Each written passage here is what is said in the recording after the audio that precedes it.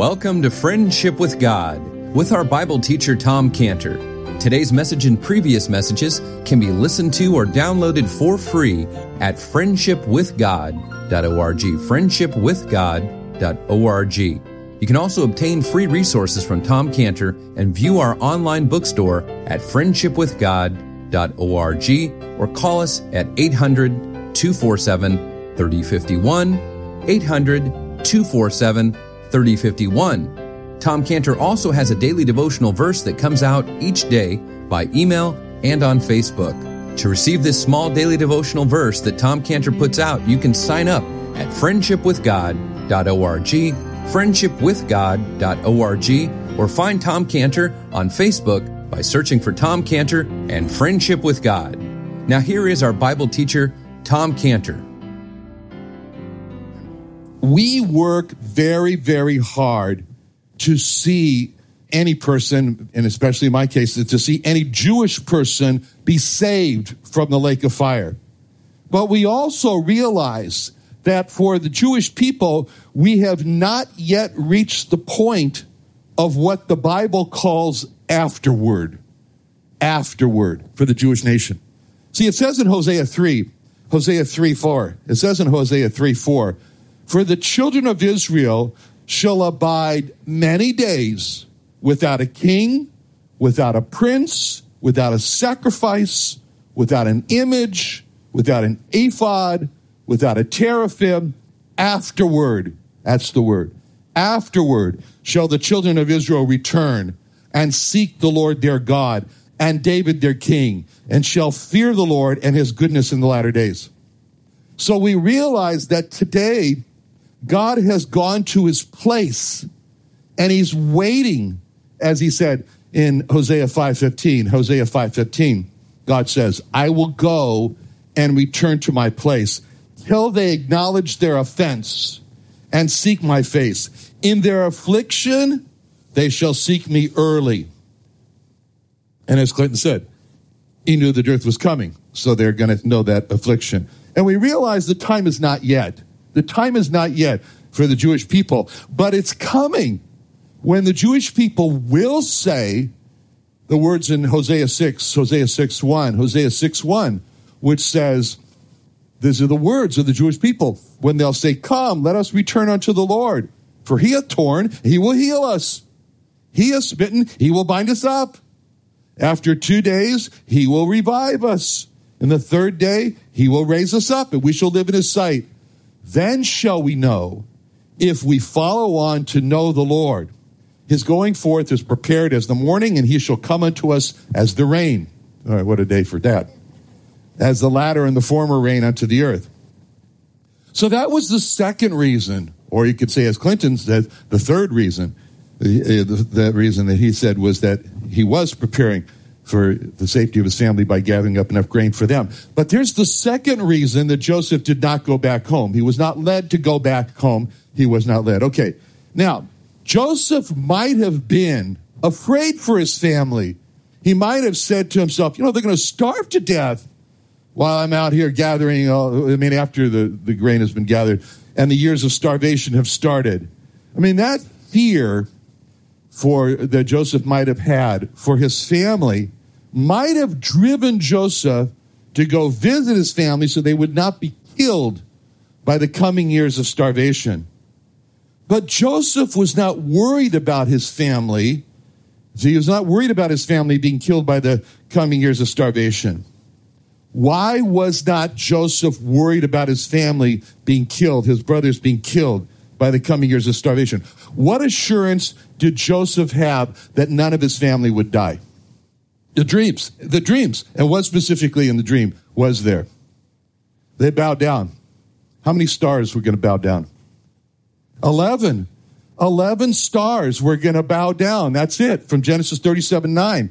Genesis 37:9, it says that he dreamed yet another dream and told to his brethren and said, behold, I have dreamed a dream more. And behold, the sun and the moon and the 11 stars made obeisance to me. Those 11 stars were his 11 brothers.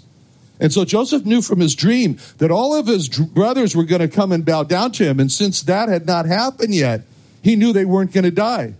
until they had bowed down to him. So Joseph had this assurance from his dream that his family would be kept safe even during the coming years of famine, and he didn't need to go home to visit his family. So that's another reason he did not return home.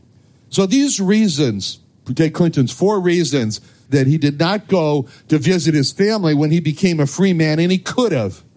The work was too urgent for him to take time off. He was actually taking care of their safety by gathering up all the grain. He was not led by God to visit the home. He had assurance from his dreams that they would not die. So now the years of plenty are in full swing in verse 47, and in the 7 plenteous years, the earth brought forth by handfuls. That's a wonderful, there's several wonderful parts about that little statement there. But describing the earth as bringing forth, You know, when it says the earth brought forth, it's like you can see this giant hand coming out of the earth and saying here, you know, in delivering food to man. You know, one of the prayers, Hebrew prayers, the Jewish prayers to bless God is after you have the first part, which is, you know, blessed art thou, O Lord. Baruch atah Adonai Eloheinu melech haolam. Blessed art thou, O Lord, our God, God of the universe. Then it says, Hamotzi lechem min haaretz. Hamotzi lechem min haaretz, which means, bless God, for bringing bread out of the earth. That's what that phrase means. Hamotzi lechem min haaretz. It means for bringing bread out of the earth. I mean, that's something we never get over. I mean, it's amazing to look at dirt. Dirt. And it brings forth food to us. God makes bread to come out of dirt. Anyway, this is captured for us when we see this in verse 47. And in the 7 plenteous years, the earth brought forth by handfuls. Now, the description by handfuls reminds us of how important it is for us to open our hand and give, because God's watching us. God's watching us, and he promises he's going to pour out a blessing to us in response if we give to others. And that's what he says in Luke 6:38. Luke 6:38.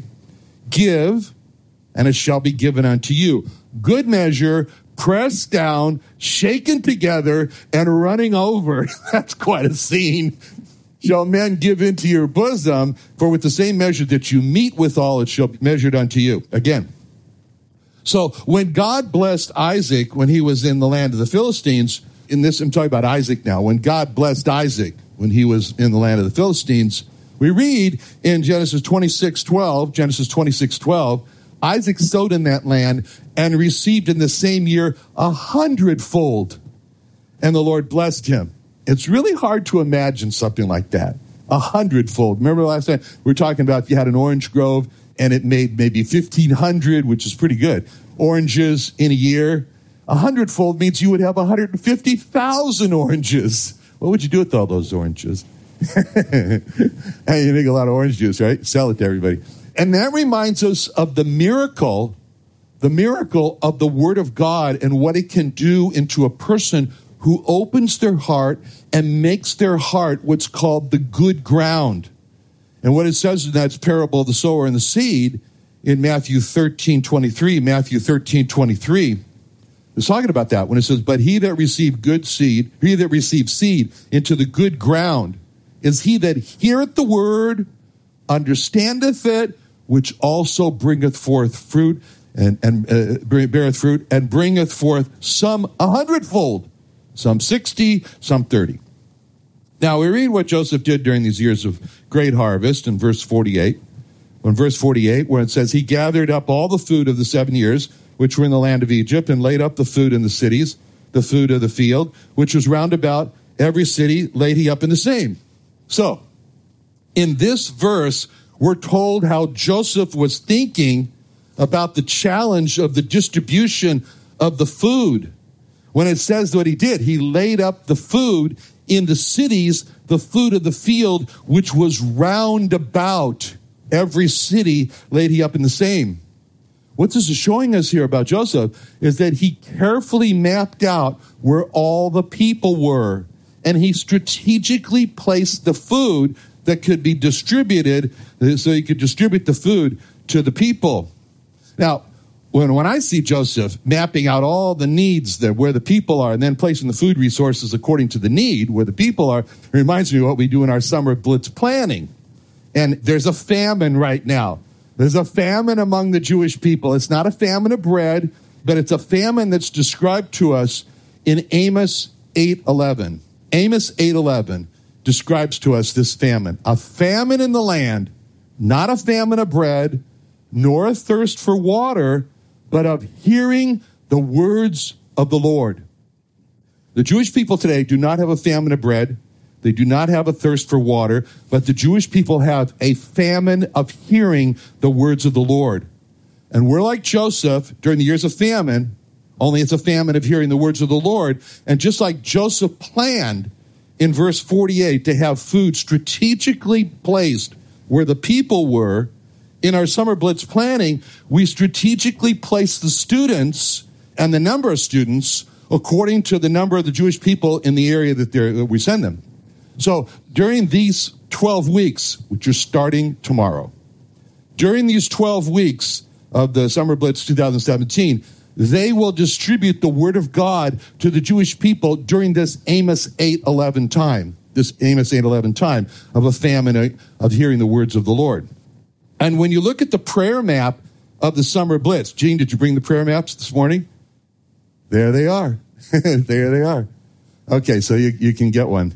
When you look at the prayer map for the Summer Blitz for this summer, you'll see all the cities throughout the U.S. and in Canada and in Buenos Aires and in Israel.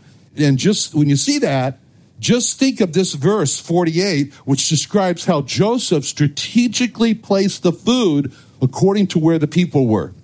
Now, we see how much the harvest was in verse 49. It's emphasized to us. It says, Joseph gathered corn as the sand of the sea, very much, until he left numbering, so it was without number. Now, it's really hard for us to imagine this. I mean, it's hard to imagine just how much food was harvested during this time. But words like as the sand of the sea and very much give us an idea that it was just tremendous. I mean, this little phrase in verse 49, until he left numbering, that tells us something. He left numbering. He abandoned numbering.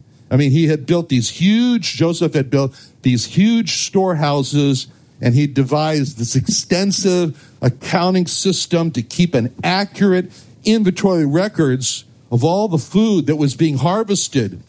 But the harvest was so great that the system broke down. I mean, either the people ran out of paper, more than likely, it was that there wasn't enough labor to do the accounting because there wasn't enough labor of storing up the produce. And the job of doing the accounting was hurting the job of doing the produce. And so Joseph had to do some quick midstream reorganization and take the people who were doing the accounting and put them into the work of doing the stockpiling and just forget about the record keeping. We're in danger of this food spoiling here if you don't get this put away. So this is what it means in verse 49 when it says he left numbering. Joseph abandoned the job of record keeping in order to get the job of stockpiling done. And this shows us what a good manager Joseph is. Because Joseph he was a manager who was able to make decisions when he was faced with the unexpected.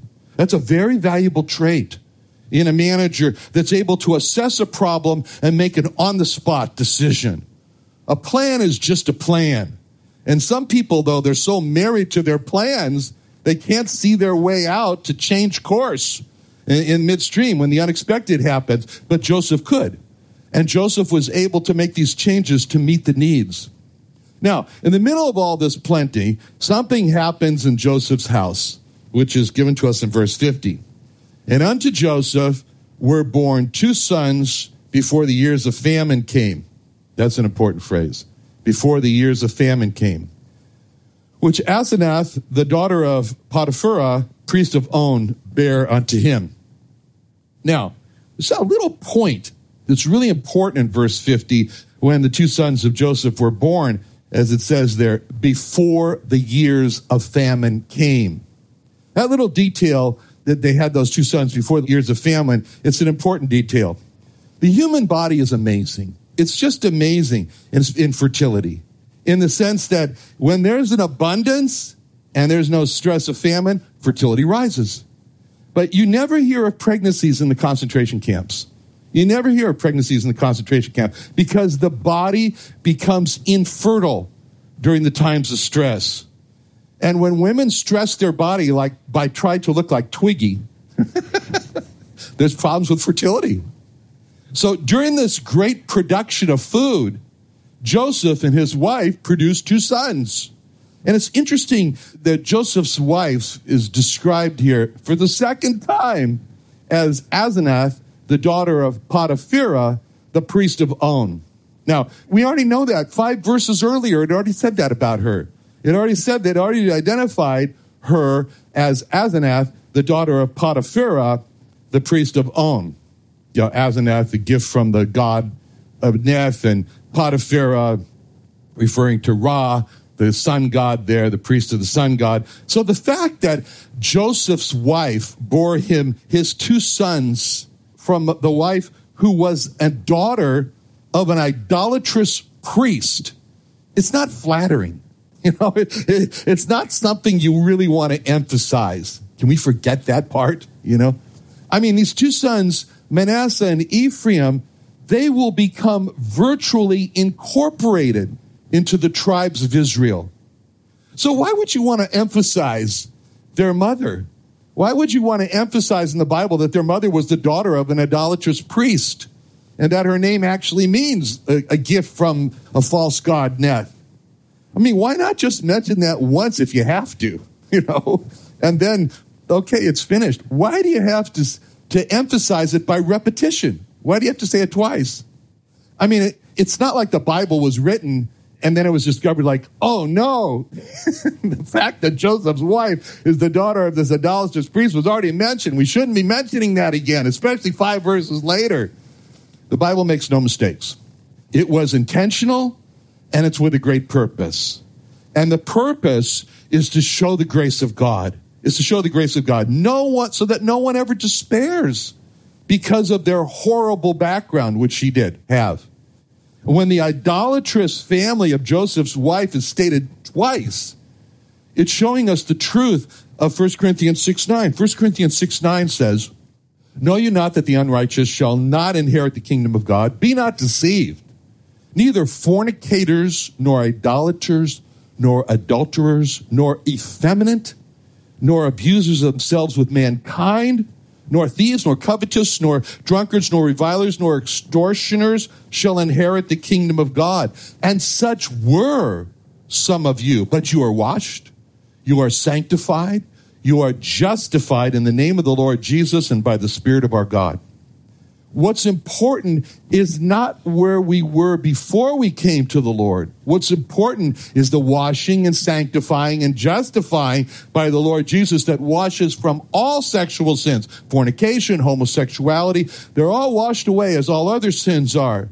And the point is not the depth of our past sins. The point is the power that's in the blood of the Lord Jesus to cleanse. Okay, now we read that his first son was born in verse 51. Joseph called the name of the firstborn Manasseh. "For God," said he, "hath made me forget all my toil and all my father's house." So now Joseph wants to make a strong statement. And so he names his son Manasseh, which means forgetting. That's kind of hard for the little guy, don't you think? I mean, you know, "Son, what's your name?" "My name is forgetting." Okay, I guess I'll never ask you to remember anything then. You're always forgetting. But clearly, the name was designed by Joseph so that they would draw out this question. Why in the world are you named forgetting? You know, what's your name? Amnesia. Why are you named Amnesia? Okay, so this is what Joseph wanted to have happen. And so that the answer he's giving in verse 51, and the idea was that his son would be able to take verse 51 and say, oh, my dad named me forgetting because he had a really hard life, both in his own home that he grew up in and in Egypt, where he was sold as a slave and became a prisoner. And my dad wants the whole world to know that God gave him the ability to forget his past and to look forward to the future. That's my other brother. Where is he? I can't find him right now, but he's around here somewhere. And he's the one that looks forward to the future. His name is Fruitful. So that's why he named me Forgetting. My dad wants you and everyone to know that no matter how bad your history is, that God's able to make you forget it by looking forward to what God has planned for you. That's what my dad wanted. That's why he named me that way.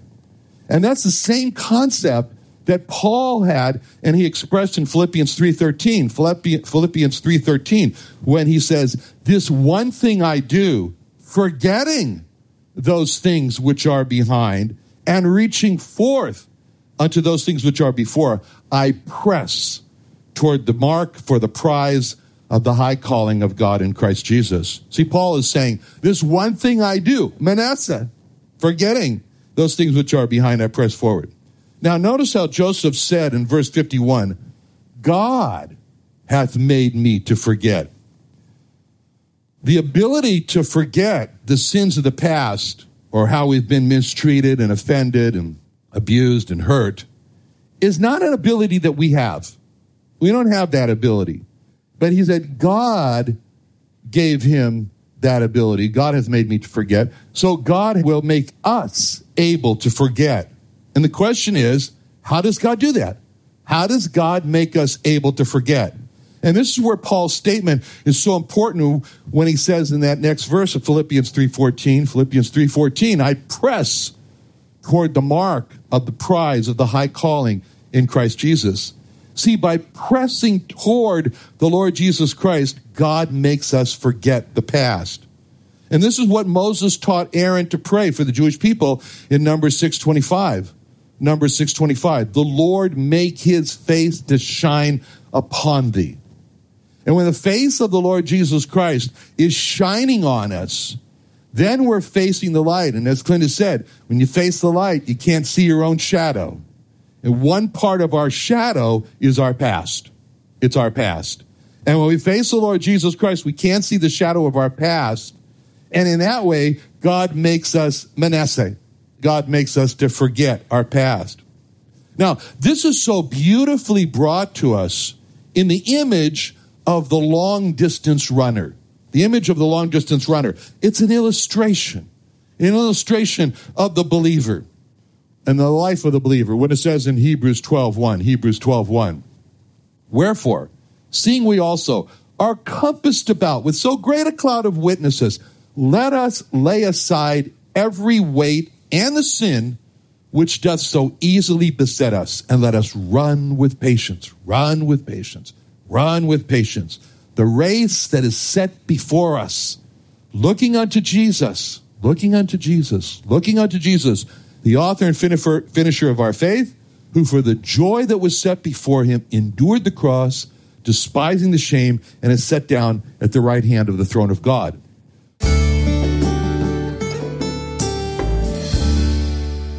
Another wonderful day studying the Bible with our Bible teacher, Tom Cantor, here on Friendship with God. Don't forget that today's message and previous messages can be listened and downloaded for free at friendshipwithgod.org, friendshipwithgod.org. You can also go online to find free resources from Tom Cantor and our online bookstore at friendshipwithgod.org. You can also find Tom Cantor on Facebook, and you can also go to friendshipwithgod.org to sign up for his daily devotional verse. Now, Tom Cantor is also the founder of Israel Restoration Ministries. You can visit that website at israelrestoration.org. Or you can write Tom Cantor at P.O. Box 711-330, P.O. Box 711-330, Santee, California. That's Santee, Santee, California, 92071. Or you can email Tom Cantor at friendshipwithgod.org. Tom Cantor at friendshipwithgod.org. Or for more information about Tom Cantor and Friendship with God and Israel Restoration Ministries, call us at 800-247-3051.